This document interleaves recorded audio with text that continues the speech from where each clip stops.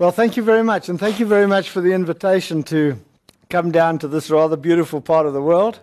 When you live in Gauteng, it's always very different when you come down and see some mountains. It really, what a pleasure. Say nothing of the wine. Topic tonight, probably something that you haven't spent a lot of time thinking about, but let me ask the question. I'm going to talk about things like national systems of innovation. How many of you actually know that there is such a thing in South Africa? That's what I thought. Interestingly enough, 1994, the first policy which affects science, engineering, technology and innovation was published by government to say South Africa is creating a national system of innovation. So you're part of it, you just don't know you're part of it. But don't feel alone, because I think most people don't know they're part of it. And that's part of what I want to try and get across tonight is, what is this concept? Why is innovation important? And particularly, I think, a role that your skill can bring to this party. And there's an interesting phrase, you know, when you start something, as I said, we have a national system of innovation on paper. And I thought Henry Ford's quote was quite relevant. You can't build a reputation on what you're going to do. 15 years later, I think we're still going to have a national system of innovation. And if it's not functional, then in fact all those good policies are irrelevant. And I think that's what we want to explore tonight, is why are those policies important and why should we play? Now, the other factor is that the world is definitely moving to both business and all aspects of life are more knowledge-driven. There's much higher knowledge content in just about every activity that you encounter. And we use a lot of these words like a knowledge-driven society. When you ask people, what is that? They all say, well, I think I know. And in fact, these are difficult concepts, but we never define them. Same with innovation. In Gauteng, maybe, you know, it'll come to the West Cape, maybe you've got it already. Every poster board on the side of the road, every company in their strategy says, we are an innovative company. This is the vogue word at the moment. Every strategy document has got these words in them. When you ask the people, what does that mean? You get as many answers as there are people. So the concept and the word has become a cliche without us understanding that it actually is important in our everyday life. So I want to look at that. I want to look at the impact of this on competitiveness. And then I want to explore a little bit the role and importance of engineers in facilitating innovation processes. And a particular model that somebody has proposed, which I think may be highly relevant to systems engineers, because I think you have a particular view of the world which is different from many of the other engineers. So I'm interested in your feedback as well to say, this model looks like it's something important for us to discuss. And then just some observations. So if you look at the official national priorities over the many years, you started after the Second World War with basically reconstructing the country, resource beneficiation in the 50s and 60s. You know, the bad news is resource beneficiation is still the main topic of DTI right now. I don't think we learned a thing from all the efforts in the 50s and 60s. I was part of the original drive to set up materials environments in South Africa. CSR was a big player. We didn't succeed in much beneficiation. The question is, we're going to start it all over again, and I guess we're going to repeat all the same mistakes. And that's worrying. Anyway, 70s and 80s, security, defense, and import replacement. I think many of the systems engineers got involved in that particular cycle. Then global reintegration came along. The first 10 years of that, people were starting to reposition things. Reposition, some industries disappeared altogether, others started to grow. But currently, our sort of national policy is around social and economic development and the knowledge economy. And more in government papers, you see this idea that South Africa must become a knowledge economy. What does that mean? I'm sure the people that wrote it don't know what it means, but it looks like you're keeping up with the rest of the world. Reality is, we better find out what it means. So here we go.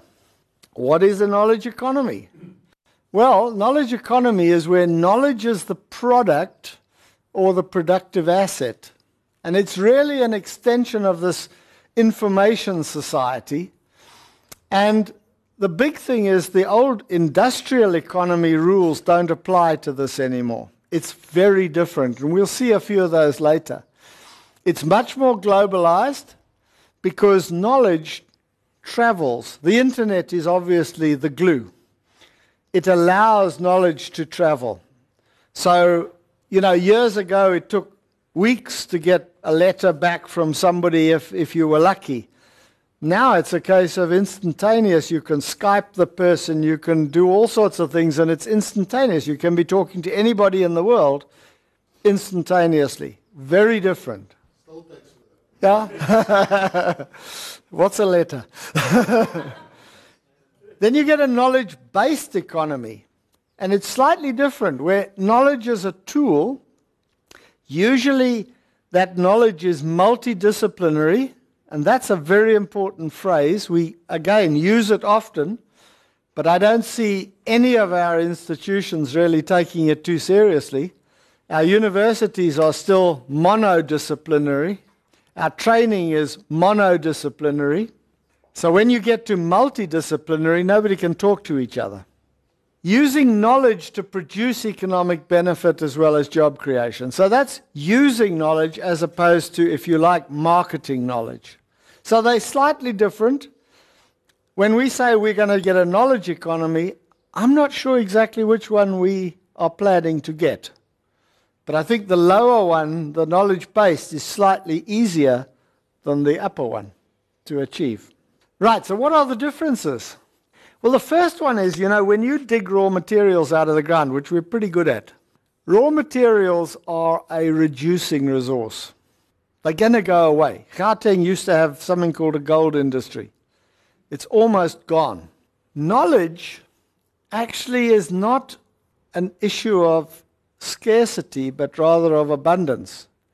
And when you use knowledge and share knowledge, you also get knowledge back. So knowledge actually grows with use as opposed to reducing with use. Very interesting concept. So the more you interact and share, the more the knowledge pool grows. So it's not a resource of scarcity, but rather one of abundance. It's not depleted by use. Secondly, location becomes less important. You can run a business now where you're not at the location where it's happening. So you can interact internationally around something without actually ever getting together. So in the knowledge game, this idea of geography has changed. Secondly, there is evidence, Stellenbosch is a good example. Business clusters and centers of knowledge like universities and research establishments can develop into something rather special. Can. They don't necessarily go that way. It depends on the culture that's developed in the area. But clearly, places like Boston with MIT and Harvard and so on, Silicon Valley with Stanford and et cetera, those are places where this interaction is part of life. Secondly, if you have knowledge-enhanced products, they achieve premium prices. It's interesting comment with Steve Jobs passing away. Apple actually never did any basic research for any of their products. they integrated very, very cleverly what other people had done. Interesting. They happen to be, I think, the most successful company in the world right now. They never developed any of the components themselves. Knowledge is also a risk. It's transportable. It's in people's heads. So a company can say, gee, we've got all this brilliant knowledge. But if a small number of people vanish, they might actually have Zippo. And a knowledge management system may help to record what you used to know. But we all know that you can't apply knowledge if you don't understand it. So you can record it, you can try to systematize it, but when the person who intellectually deals with that knowledge goes, it's mostly lost. So in a knowledge society, looking after people becomes a fundamental success factor. Human capital, people, become very important, and also communication is fundamental. Your goals in COSI, sharing knowledge, growing knowledge, brilliant, absolutely brilliant. Those relate directly to this idea of connecting and letting knowledge flow. Maybe we wait because some of it may be answered. This is a picture of what people see as the new economic growth model in the world in the coming years. You've still got capital and labor, but you've got a much greater emphasis now on education, research and technology, leading to know-how, knowledge and innovation, which leads to the future range of products. Now, we need to analyze where are we. We talk about a national system of innovation. A national system of innovation supports this kind of model. So we'll explore later how good are we. And tonight is a bit of therapy, all right? Okay, what are the drivers? Typically, markets and products are more global. I think we know that. Products launched in America, the new iPhone comes out in California, it's probably here within a week. If it was allowed to be, it would be here within a week. Things happen very fast. The products really are global products. You're not dealing with the US equivalent version and we get a different one. In the developed world, they estimate now that 70% of workers have a strong knowledge content in what they're doing, i.e. the education and putting the education to use has become not just something that is desirable, it's become essential. The next point I want to highlight, because things are moving so fast, the idea of single individuals being all-knowing, the old model of a professor being like a god, he knew more than everybody else. Students would go, ha, okay? Doesn't exist anymore. It's now much more collective intelligence, pooling the knowledge of a range of people to take you up to another level. So this idea of collective intelligence, you'll see a lot more of this idea of collaboration, collective work as fundamental to the next few decades. We all know time to market does not allow products and services to take long to develop. That's one of our problems when you'll see later when we start with this philosophy, we're going to start a research program. By the time we finish the first phase of the research program, somebody else has already done it 3 times. Okay? So time to market is important. If you've got a good idea, you've got to get it out there very quickly.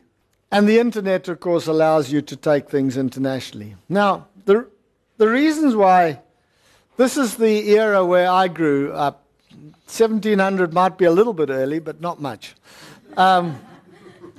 Over 300 years, things moved fairly slowly. As I said, you wrote letters and, you published something and it would take a year to appear in print and everything was kind of slow and so on. The next issue that came along was this information society, which basically happened over about a 30-year period and radically changed things. But you are now systems engineers working on integrating systems. The news is that you've got something called the bioeconomy coming your way. How much about that did you learn in your training so far? Got some bad news for you. The nanoeconomy is just around the corner. How much do you know about that? And then, of course, we got the whole energy crunch coming with all new technology floating out. And all of these things are now sort of happening simultaneously. They're not spread 300 years apart. So the knowledge era means that life is just more complicated and more fast-moving. Now, think of it from your perspective. You're in an integrative mode. You put things together. You have a big picture. The big picture could have content about which you know absolutely nothing. How do you deal with it? Right. Now, the big thing about a knowledge economy, and if you think of the mode we're in South Africa, we still tend to think we drive the world. It has to be developed here. Okay? Let's just have a look at a few realities. Okay, here's a map which has been scaled according to the contribution to scientific growth. Does anybody notice anything missing? Okay. Africa was on diet when this was made. All right. So if you're in the knowledge economy, and if you are basing your systems that you're developing on research, is the local content adequate to produce a global quality product? I don't think so. You hear a lot about scientific publications and patents. The whole southern hemisphere looks a little empty. You'll notice Cape Town's got something for scientific publications, so you get a... Gauteng didn't make it. So the point is that you've got to integrate now with this global source of knowledge. And your contribution, if you're in the research game, is a small part of what's happening out in the world. But when you're in business trying to produce the best you can, if you limit yourself to what you get locally, it's probably not enough. Here's another one. US companies investing in R&D in other countries. What's missing? I helped you a bit at the top. Okay? And what's scary about this is South America, not unlike Africa to some extent, 17%. Malaysia, Indonesia, we are part of rest of the world. That's a pretty scary place to be. Even Oz doesn't do too great at 4%, but we don't even score. So again, perception is the research that's being done in South Africa is not attracting other world players to co-invest in that research. This is therapeutic, you know. I mean, when you look at this, it's a reality check. We shouldn't be ashamed of it. We're still doing some jolly good stuff. But the fact of the matter is, we can't do everything, and maybe we spread ourselves far too thin without focusing on areas that are of real benefit to our development. Now let's look at innovation, this magic word. If I asked you all to write your definition of innovation on a piece of paper, it'd be very interesting reading. I won't ask you. Okay, but I will tell you what it's not. First of all, why is it important? And I like this. This was Cully Pistorius in his days at NACI, who took a few quotes. The disturbing regularity with which industrial leaders follow their core technologies into obsolescence and obscurity. Because they don't see the benefits, vested interests, resistance to change, complacency. You know, it's interesting, when Tom Porter wrote his original book on diamonds and all that good stuff, he quoted a whole bunch of the top 100 companies. If you check that now, most of them don't exist anymore. Maybe this message should have been made aware. So, if companies are locked in, then in fact they can go out of business. So, what is innovation? The most important thing, if you go away with nothing else tonight, this sentence: it is not invention. Okay? Everybody at the CSR, please take note. Okay. The reason being, for something to be an innovation, it's got to take the ideas right to the market. If it's a social innovation, that means right to society. Until the rubber hits the road, it's a good idea. This is fundamentally a big gap in South Africa. Most people are convinced that when they've got as far as a patent, they have an innovation. Wrong. They have a patent. They've just spent a whole bunch of money. They have not got an innovation. So, until we get this definition into people's heads, and I picked on the CSR because they have now the goal of impact. Now, impact means beyond innovation, actually. It means you've not only got it to the market, but it's done something really good. And their definition currently in most people's heads is invention. So there's quite a big gap between the perception of what they're doing and the end point. And I'm sure if we went to most of our universities and most players in the country, they wouldn't understand this, because the word never gets defined.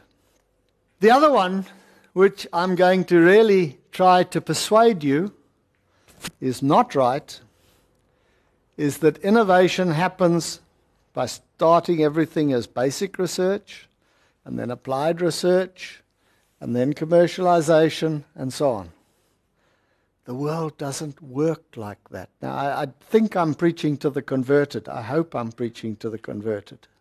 Because that is still the model that our entire science and engineering and technology structure is built around. That's how the funding is managed. That's how it is perceived. Few more definitions. You're going to get a copy of this. You can digest them. This is one I like. Okay? Invention is putting money in to get knowledge out. And innovation is putting knowledge in to get money out. Okay? Nice and simple. People in business love this one because I think it's true. Okay? And it explains the subtle difference. This is a model which is much more like the reality of the way the world works. Your scientific research feeds into a global pool of knowledge. The people who are working at the bottom, who are actually producing new goods and services, they don't only draw on this. The research does not only feed that block. The knowledge feeds the entire spectrum. Every aspect is drawing on knowledge from that pool. So when the idea has to go, for example, into invention and conception, you know, there's all sorts of technologies that people use to model that, to make prototypes, to do all sorts of things. When it's actually going into production, the whole production engineering cycle is drawing on the latest knowledge, the latest technology. So it doesn't make sense to say it starts with research and it kind of feeds in that end and the rest happens. Because the rest doesn't happen. And that's part of our problem. That the part at the bottom doesn't happen. Part at the top happens. So that's a model that I find reflects reality much better. And if you accept that that model and some variant of it is closer to the truth than this linear thing, it changes the way you have to structure the whole system to deliver. Another one which I think is important is that items get created, often with a patent. The product, the whole process of production is de-risking that product, lowering the risk of all aspects. It then goes into commercial production. Hopefully somebody makes a profit.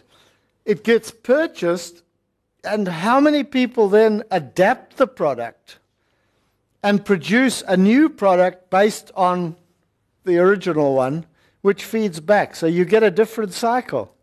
Who are the players in this game? Every step in this process draws again from that pool of knowledge.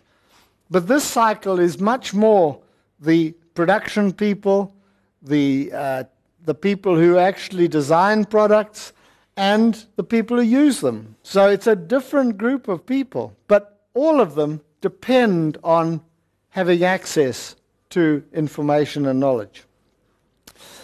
So some of the key elements of an innovation society is you have to enhance the number of people innovating. You have to have appropriate knowledge and to use it for value creation. So you've got to have access to the knowledge generators. But if we constrain ourselves only to use ideas we generate, then that limits us. You can take ideas from anywhere.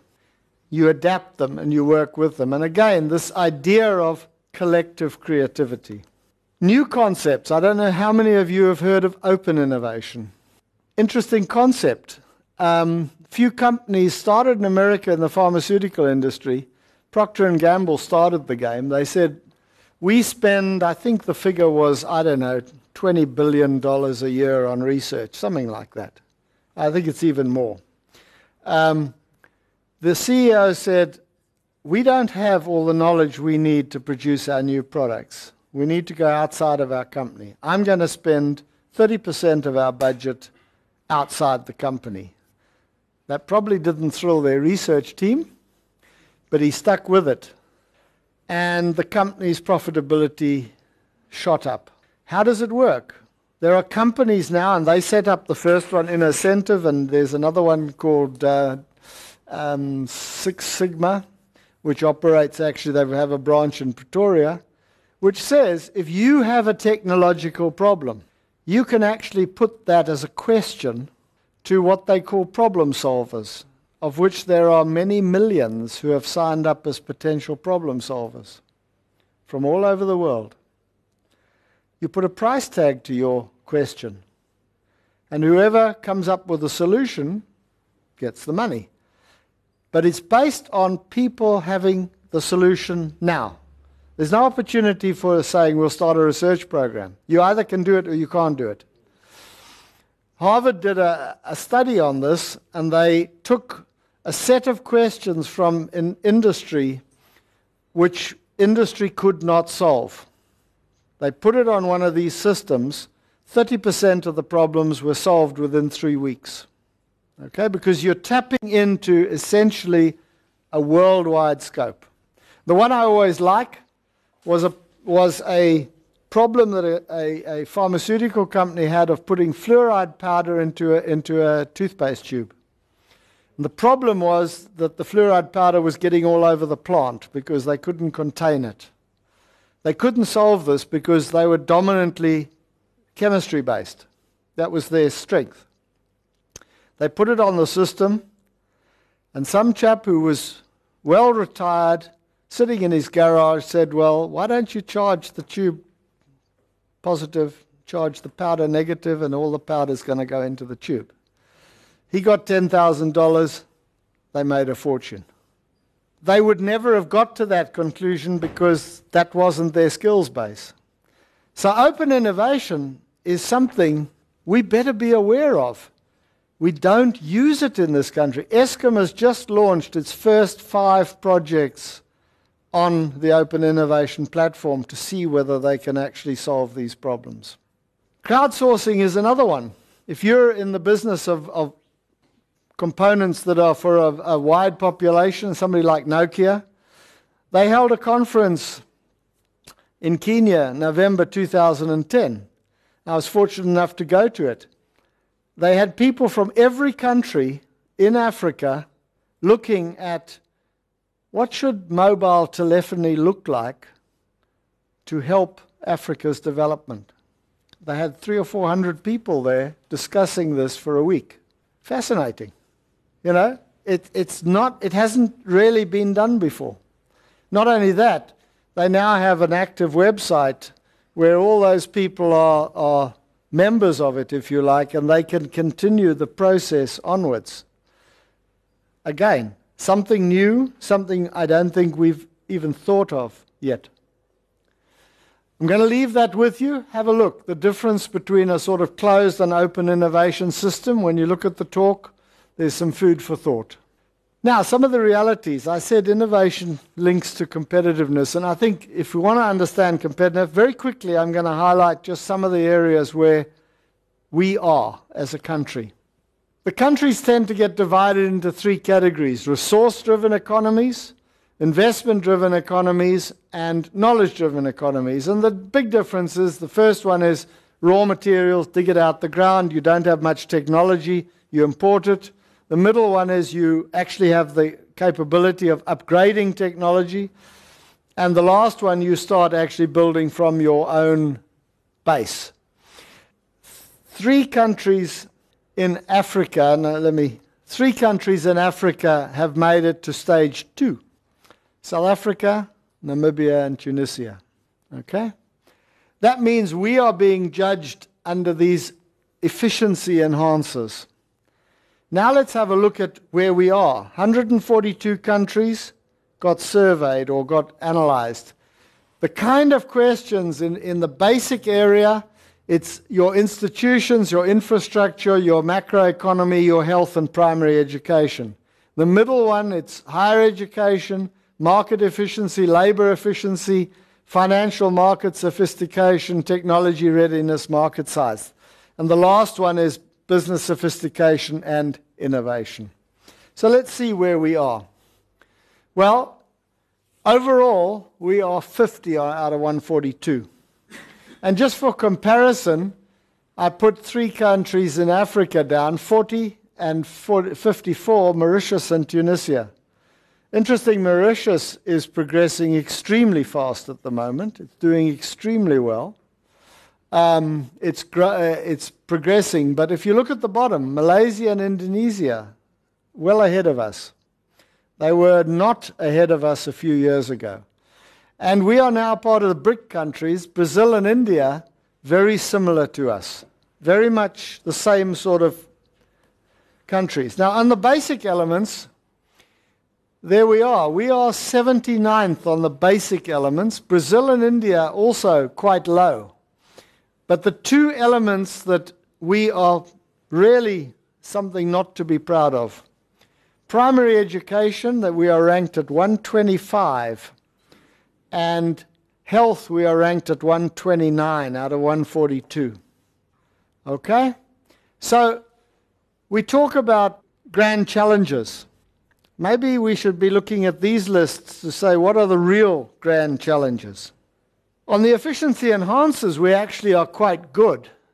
Our banking system is actually, our financial system is ranked as 9th in the world. That's an incredible achievement. So we score pretty well here. We are, but India and Brazil still in the same ballpark. Obviously, there are different measures. Where do we come down in this category? What holds us back? The one in red, internet usage. I think we all know the reason for that.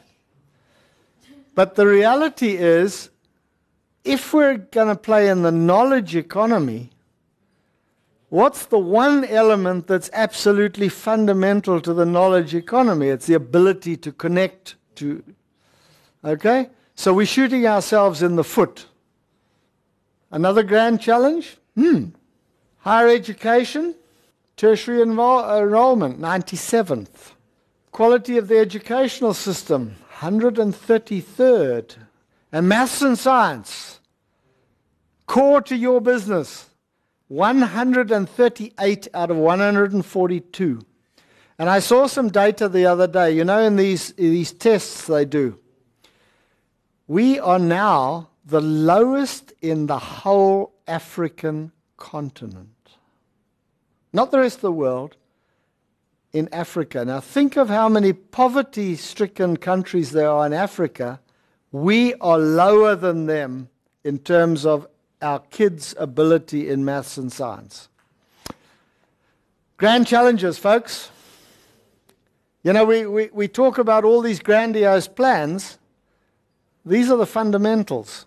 And these are absolutely fundamental to a knowledge economy. just about every category we've listed here as a weakness is fundamental to the strategy which has been chosen. Innovation. We actually come out very well, 39th. On innovation 41, but on that whole category of innovation and business sophistication factors, 39th. Again, Brazil and India are about the same. So if I look at the number of things, for example, that India is achieving in terms of new products, new technologies, new things coming out of the door, and Brazil, I don't know. I don't believe the numbers. I don't think we're scoring. I don't think we've got the same fighting weight. They're much bigger countries, much bigger populations. But on paper, we come out similar. Reality, I'm not sure. And here are the categories that make that up. Interestingly enough, university-industry collaboration is seen as very high. Now, my sort of gut tells me that it's not as high as that. I think projects like THRIP, for example, is very popular with business, and I think is a very successful program. And that might be seen as the interaction. But THRIP is not really around the knowledge that's being generated, but the people that are being generated. So I don't know how to interpret that. But for example, quality of scientific research is high. Company spending on R&D is good. Government procurement of advanced technology, 103. Availability of scientists and engineers, 111. Ties back to some of those earlier problems. But at least we know which are the factors. If we're going to be a knowledge economy, we start to at least understand what do we have to focus attention on. So systems of innovation. And I think this one, I'm not going to labor it, but what I like about this is, if you look at these definitions, this is a Canadian one.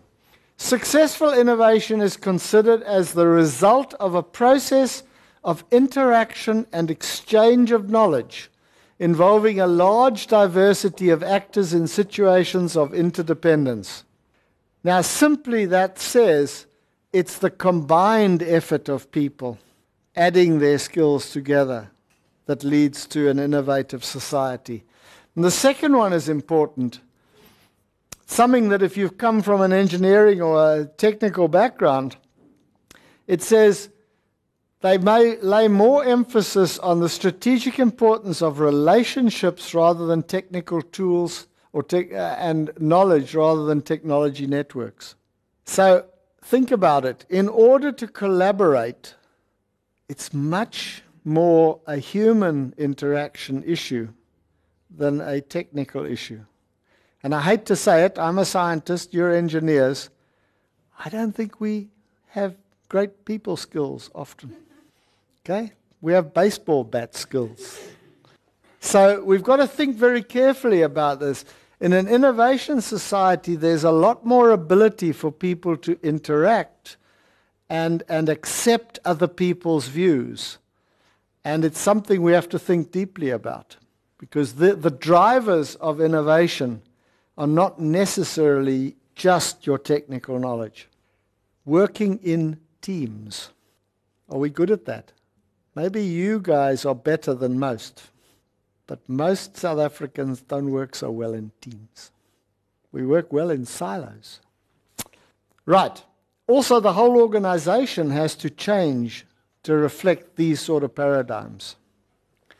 So as I say, compliments to your INCOSA, because you have a lot of those elements in there.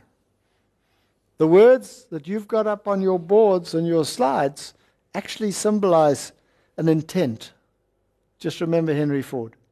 Okay, I'll leave this. You can read it. A few other things. But who are the key actors in an innovation system? I'm starting with business at the top. By definition, if it happens, an innovation is when something reaches the market. The fundamental element is business. Therefore, innovation systems should be driven by business. Government is there to produce an environment in which innovation can happen. And knowledge generators are the third component who produce many of the new ideas that the other two can support to take through. But more and more, and particularly in countries like ours, that's called the triple helix. You often hear that phrase. We have to look at society. In a country like ours, we have to start to say this thing must impact on society. So that is what the innovation system has to, those are the components. But it's a cultural issue. It's less about the hard science and engineering and much more about how we do things.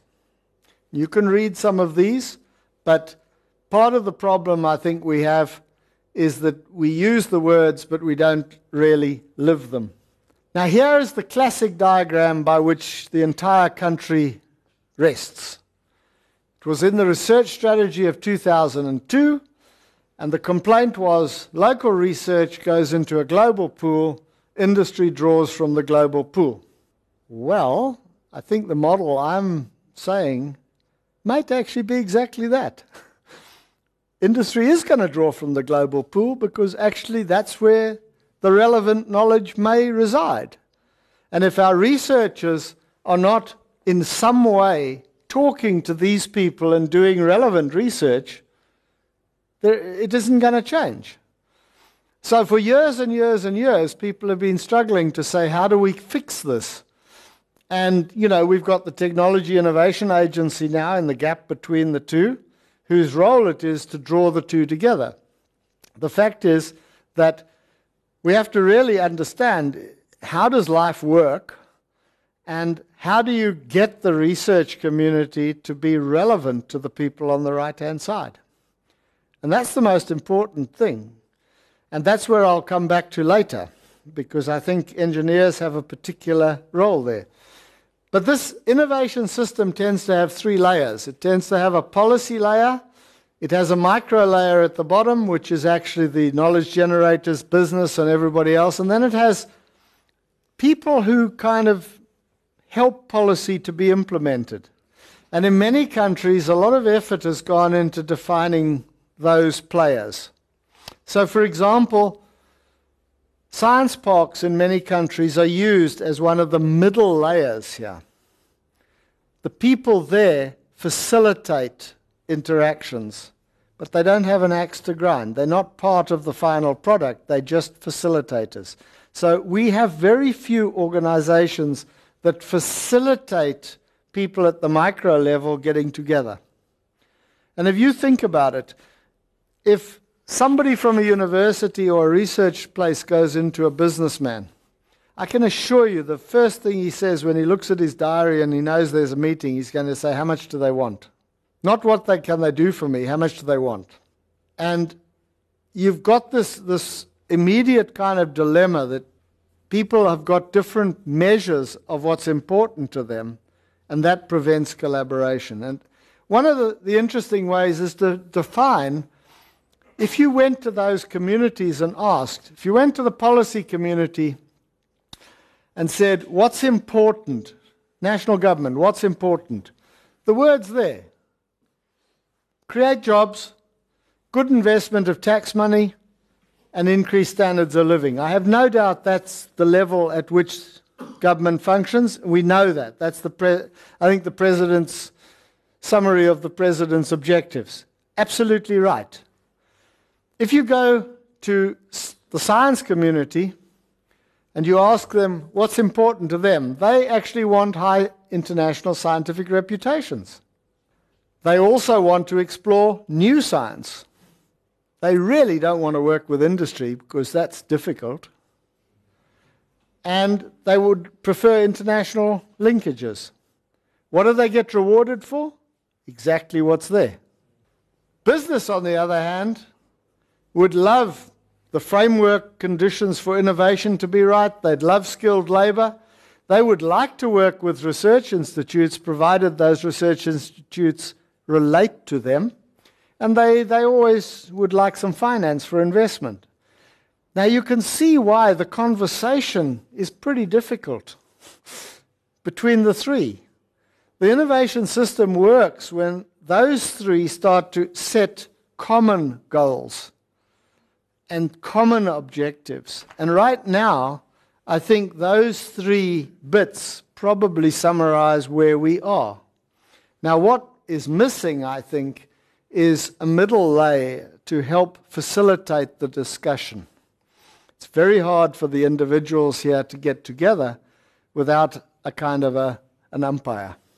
And our country hasn't yet really populated the middle group. Other inputs from different parts of the world, you can have a look at them. This idea of innovation hotspots, for example, Stellenbosch could be an innovation hotspot. There's a lot more potential here for people to think together, to define some. Your wine industry is a very good example of an innovation society locally. For years, they've had focused research on the requirements of that industry. They've developed processes, they've developed the products, testing, etc., etc. That's a good example. We don't have too many others. The other aspect about innovation is the inventor or the innovator often needs to partner with somebody who has an entrepreneurial flair. They are different types of personalities. In most organizations, they usually get fired because they are mavericks, they don't like rules, they break the rules, they just want to get the job done, and they don't fit well in corporate environments. That's why many entrepreneurs end up in their own small companies, because that's the way they can exist. So, whoops, that's interesting. We're about to have lights out. Don't know why. Oh, it's lost power somewhere. Okay. All right, we're nearly there. So basically, don't worry about that. Have a look at it. It's a criticism of national systems of innovation as an approach, because, in fact, there are some limitations to it. Now, let's look at the role of engineers. This is work that was done by Professor Martin Bell from Sussex, and I think it's worth... Is it dead? We'll go quickly. It's trying to tell me something. Okay, very simple terms. Just he defines the engineering disciplines that he's talking about in this way, and I think nobody seemed to object last night. And what he's saying is, in many situations, your incremental innovation would look more or less like this, that the engineers would be working on setting up basically that sort of structure. They would then be drawing from the existing stock of knowledge, and part of their role, in fact, is that drawing from the knowledge base. What in fact, he is really saying is that if you look at the role of an engineer, particularly in a company situation, and that's why I felt, in reality, it's not just an engineer. I think it is very much the people with systems knowledge who would drive processes like that with other engineers.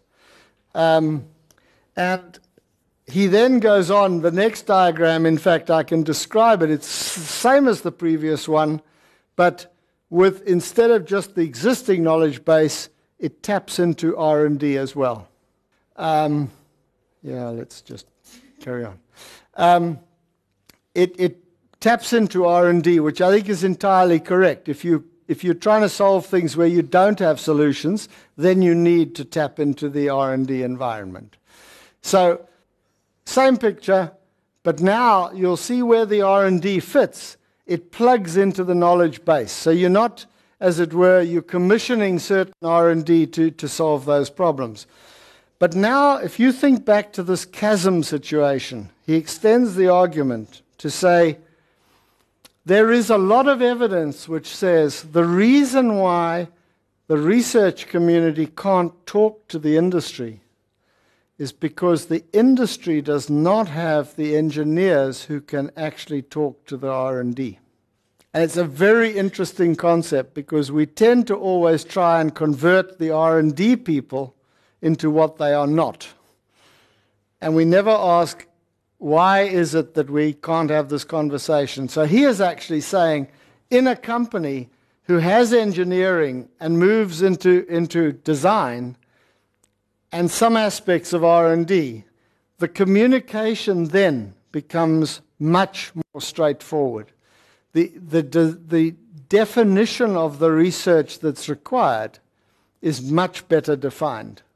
And I felt this was in fact very appropriate to be a stimulus to your community, to say, isn't this a role that systems people would do very, very well, rather than individual engineering disciplines tackling it almost individually?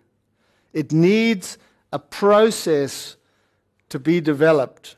He also made the point we need to convince industry that they need to employ that type of people with that specific role.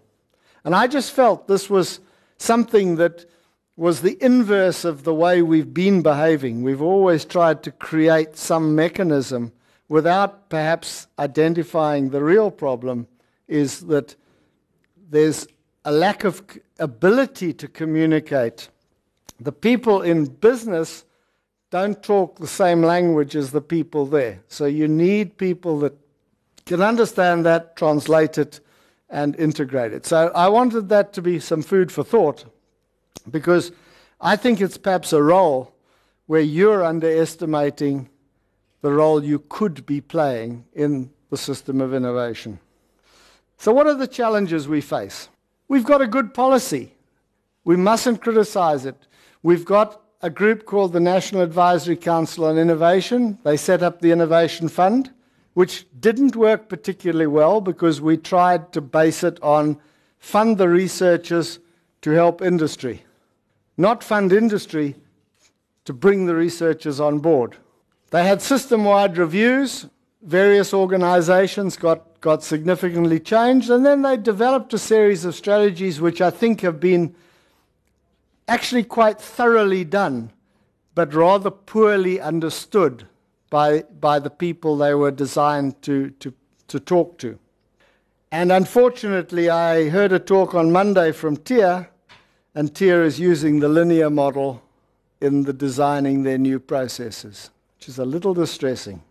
This is just the framework. Again, so I think if we were looking at it, the assumption is often made that because we have research, we have business, we have all the players, that if you say you've got a system of innovation, it's sort of going to happen. And I think our history has been it doesn't sort of happen. It requires something else. It requires initiative from people like yourselves, from people in different organizations, and very specifically, people in business to get involved. As I say, innovation happens in business. Too often the discussions consist of academics, researchers, and government, and they all sit and agree on everything. And then business comes along and says, what's all this? So we don't involve business enough. Business is secondary. We've got to stop rewarding only academic outputs. Papers are good. They're great. They don't lead to innovation. Patents are great. They also don't lead to innovation unless we know what to do with them. And I think there's a trend now for some of the government agencies to start talking about taking equity. And I just have this incredible vision of an entrepreneur having government as a partner in his business.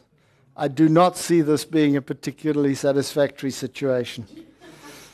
So various plans and various things have been written in documents which you can read, but for example, they say with all this striving for producing PhDs, those PhDs are blind to the needs of science and engineering with an innovation outcome. That's a government document written in 2007, and I haven't seen a single thing change. In other words, the words are right, but we just ignore the words. The thinking's right, we don't do anything with it. And I think, going back to absolute basics, please propagate to everybody that you can find what innovation actually means. All right? The guys you work with, chat to them about this. Ask them what they believe it is. Because until we get people to understand the words, we're going to bluff ourselves. So you can go through some of these. And I think, in fact, we need to really look, if we're serious about this, and I don't think there's an alternative. The world is moving this way. We are only going to go backwards if we do not get some of this culture into our way of thinking.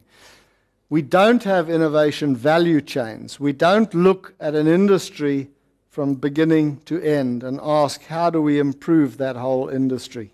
Again, it's a kind of systems thinking gap. So there we go.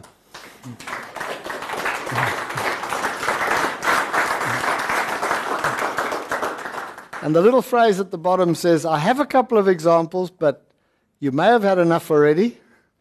But if you wanted to take another 5 minutes, you might find these interesting. So, but it's up to you.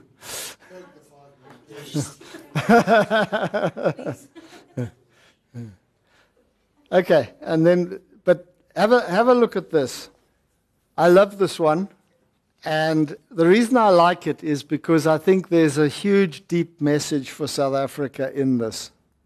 This was presented by Professor Ramesh Mashelka, very famous Indian scientist. He ran their CSIR. He is very prestigious, well known around the world, but he also has the ability to present a deep message in a very, very simple way. And these are his slides. So he said innovation is doing things differently, making a big difference, and making the impossible possible. Okay? These are emotive words. This is India. The challenge is including the excluded. Do you think we have that problem in Africa? I think we have that problem in Africa. So this works for us. The engineering challenge, as he defined it, getting more from less. We've got fixed resources. How can we make those resources do more? But then he added another one. He called it Gandhian engineering. Getting more from less for more. Okay, think about it. This is philosophy we haven't started to use. It's very powerful. Technologies for the poor should be available, affordable, accessible, and appropriate. We've heard those words in South Africa. Here's a challenge. They have 200 million illiterate people in India. At the moment, the current methodologies are reducing that rate at 1.3% per annum, so it's going to take 20 years for everybody to be literate. Does this sound somewhat familiar? But the challenge they set themselves was the one at the bottom. Think of our education system, maths and science. Have we ever sat down and said, we need to solve that in 5 years? But they added another one. We need to do it for $2 a person. Impossible? Well, put together a team of people with all sorts of skills across all sorts of disciplines. They focused on learning to read rather than learning alphabets. It worked. They met their target. Scary. A few other thoughts from him. Democratization of innovation. Just as every life is equal, every mind is innovative. And these. An innovator is one who does not know that it cannot be done. And an innovator is one who sees what everyone sees, but thinks what no one else thinks. Very thought-provoking. But here you have people that are thinking that there's a big problem and you've got to attack it in a different way. More of the same is not enough. And you can only do that if you're able to pull together skills from the right sources and really get things to work. We have the skills to do this kind of thing. We don't seem to have the nous to tackle problems in this way. And I think that's what systems of innovation are about. That's this collective culture, collective problem solving that we have to get there. So I think that's just, again, just from an industry point of view, Finland went bankrupt in about 1990 because their main client was the Soviet Union. The Soviet Union disappeared, and 30% of their economy disappeared overnight. I'd hate to know what would happen to us if that happened. And they decided at that point that they needed to go on this new agenda of a knowledge-based economy. And this is their approach. For example, their core industry was forestry. But they said, our forestry industry has been doing the same things for generations. What if we get all these different people around a table from all these disciplines and said, how do we make our forestry industry beyond the best? And again, it's that mental process of saying you solve problems by bringing all sorts of disciplines together and using the best from that. So I think that's enough. Those are enough examples, but I think it's just good to see what some other people have done. The challenges in Africa, in South Africa, I believe we actually have the skill. We don't deploy it in a manner that can tackle those sort of problems. So, join the missionaries and let's think how we can contribute to a different type of situation. So thanks very much.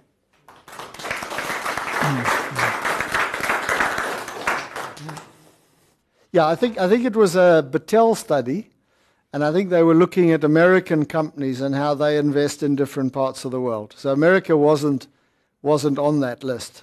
The USA wasn't on that list. It's where US companies are investing money in other countries. That's not my criticism. Let's just go backwards a bit. No. I think it's not so much getting a marketable product as opposed to understanding. Let's read the words. They are not my words. This was something called the 20-year Human Capital Plan, which was published in 2007. It says the current paradigm of the South African National System of Innovation with respect to knowledge worker training is one that favors the classical academic PhD qualification.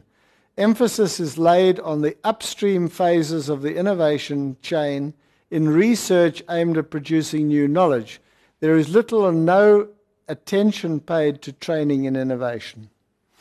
And that's the real theme. And I think what it's saying is PhDs should be doing original work. Correct. But during that process, it is not an obscene concept for people to be persuaded that the work may have some use. Okay? And I think that's the message. And let me give you an example. I'll give you a very good example. I happened to do a PhD at a place called Cambridge. Okay, I was very lucky in a laboratory called the Cavendish Laboratory, which has 25, 27 Nobel Prize winners over the years. Very famous place. When I was there, if you did a PhD that had a use, you probably would have been thrown out. All right? If it had a use, all right? You would have been seen as not doing deep enough basic work. I went to a reunion year before last and spoke to a number of PhD students. And to a person, every one of them was doing absolutely deep fundamental work. But every one of them was saying, if we can get this right, then we know that this device could do this and that and whatever. Their mind is looking for what they could do with their work. It didn't detract from the quality of the work. And I think that's, if I'm reading, it's the mindset is such that people are not thinking about their work having some application. Doesn't mean they have to do it, but they must have a mindset. So that's the way I interpreted that. The words are, they are blind to the need of science and engineering with an innovation output. Blind. They just don't see it. Look, I think, one can, those lists I think are just, I use them as just a wake-up call. It's something to look in the mirror and say, it does reflect a situation. I think with regard to engineers, perhaps the way to look at it is to say, in our whole education of scientists and engineers, seeing this philosophy that I've spoken about tonight is actually the national philosophy. I don't think we educate anybody, be it business particularly, as to the value of engineers and why they need them. Most businesses see engineers as just an expensive luxury. All right? I mean, we don't make full use of them, so actually we won't employ them, unless they are very much an engineering company. But I mean, if you travel around the world, you'll find, in Germany, for example, you'll find engineers in nearly every company because they add fantastic value, but the system understands the role they play.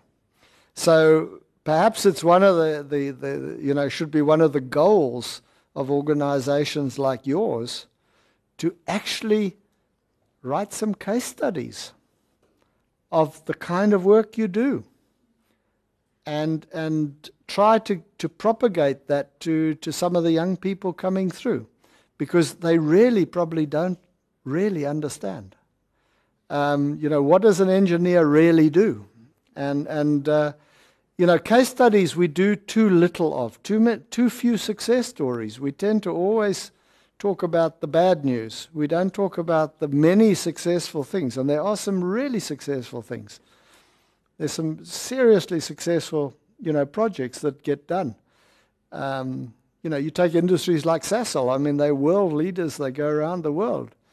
Do we really celebrate what Sasol has achieved? I don't think so. Do we celebrate the engineers that got it there and the chemists? I don't think so. So I think it's one of, in a knowledge society, there's a better understanding of why you need people like this. But the average message at schools, and I've got some grandkids now, the message is still, mathematics is difficult. I wish I didn't have to do it. And that's almost the story they get told. And that doesn't help. There's this belief that these are the difficult subjects. You avoid them if you can. Whereas the message should be that, life depends on you getting this. You owe it to yourself, your country, to go this way. So, I think the messages we propagate become very significant. And of course, the other thing is, do we use the engineers to their best capability, or do we use them as sort of technical support? And do people really understand what an engineer can do? And I think we've got a problem there too. We don't train technicians supporting engineers. No, yeah. Look, I think everybody has to change to some extent. And you are already in a mode, by being a systems person, I'm sure working in teams you regard as necessary and a requirement. So you already are of a mindset that can actually assist the process much more than I think. We just don't get teams of people together. Engineers and scientists don't ever see each other. You look at a university, you've got the engineering faculty and the science faculty and the business faculty. And, if they meet, it's very accidental. I know of a program in America where in the sort of, this was in materials engineering, but again, interesting phrase, it was materials engineering and it combined science and engineering. But then they brought the business school in, and they linked an MBA student to the PhD students doing materials engineering. And during the course of the PhD, the MBA's task was to work out what is the business impact of the work that was being done. Fascinating, because they each had a role. They were not interfering with one another, but at least they were starting to ask a different set of questions. And they said what happened was that interaction created often the research being diverted with information coming from the person doing the MBA by saying, well, if you could achieve this, then the product could do that. And suddenly, the research was receiving a different kind of direction. So I think if we think about it, everybody has to kind of change a little bit. But you may already have an advantage because you've already taken a step forward. That's why I'm excited to talking to systems engineers, because I think you have a unique position. And maybe you're very underexploited in that position. Yeah, no, I agree. I have no doubt. And I think the point is we don't have environments where those discussions happen often enough. I mean, in Finland, for example, their system equivalent to this Technology Innovation Agency almost inevitably actually funds business to drive the projects on condition that the projects involve the research community. But the driver is in business because that's where the action happens, where the timescales get set and everything else. And they then spend the money, often not in their own environment. They spend it where they need to, creating a team. But at the end of the day, the buck stops with the guy whose job it is to turn it into something. Now, we have the opposite philosophy. We tend to fund an agency, a government agency, to drive a project for business. But they don't have the knowledge of what business needs. And therefore, it becomes a complex relationship. Yeah. Let me try the failure thing. One of the lessons that I learned from working with Finland, and they have done remarkably well, is they have very honest processes of review and learning. And they're very open about it too. When projects are finished, irrespective of whether they were success or failure, they usually bring in a team of knowledgeable people who are completely objective and independent of anybody who worked on the project to do a full evaluation of what went right, what went wrong, and those reports usually are pretty much in the public domain. And the reason for that is that when they start another project, they can build on that learning. So they actually are, and that's why I made the comment about beneficiation. I'm pretty willing to say that our current beneficiation thrusts are not learning a thing because we never reviewed the ones in the 50s and 60s. There's a whole book written on Columbus Steel and all the trials and tribulations of trying to make stainless steel in South Africa. Phenomenal learning. They've done a great job. I bet you the people writing the beneficiation policies right now have not read that book. They should read that book. There's more sort of, hard facts of life in that. I think in terms of just the diversity factor, I think we do have a huge advantage. However, that requires us to understand the power of teams. And as long as we do not have proper teams, and there are many institutions, for example, that operate in silos. When they form a collaborative project team, I don't believe they ever form a team. What they do is they form a subcontract relationship with each other. They're not a team. They're all trying to get their slice of the cake and ring fence it and make sure the money doesn't get taken away by anybody else. That's not a team. So I think the diversity factor becomes powerful if everybody is given an equal opportunity to contribute, and you have an honest and very open kind of team relationship. So again, it comes down to how well do we behave. The reason why yeah, I take your point. The reason why I'm asking that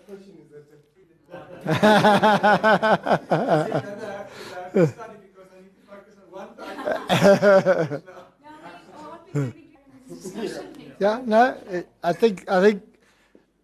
I agree with you. I mean, I've given 2 talks, and you know, I mean, I know you earn the bald head, but at the end of the day, there are other people that perhaps need to be having this discussion because they've got the 20 years or 30 years ahead of them.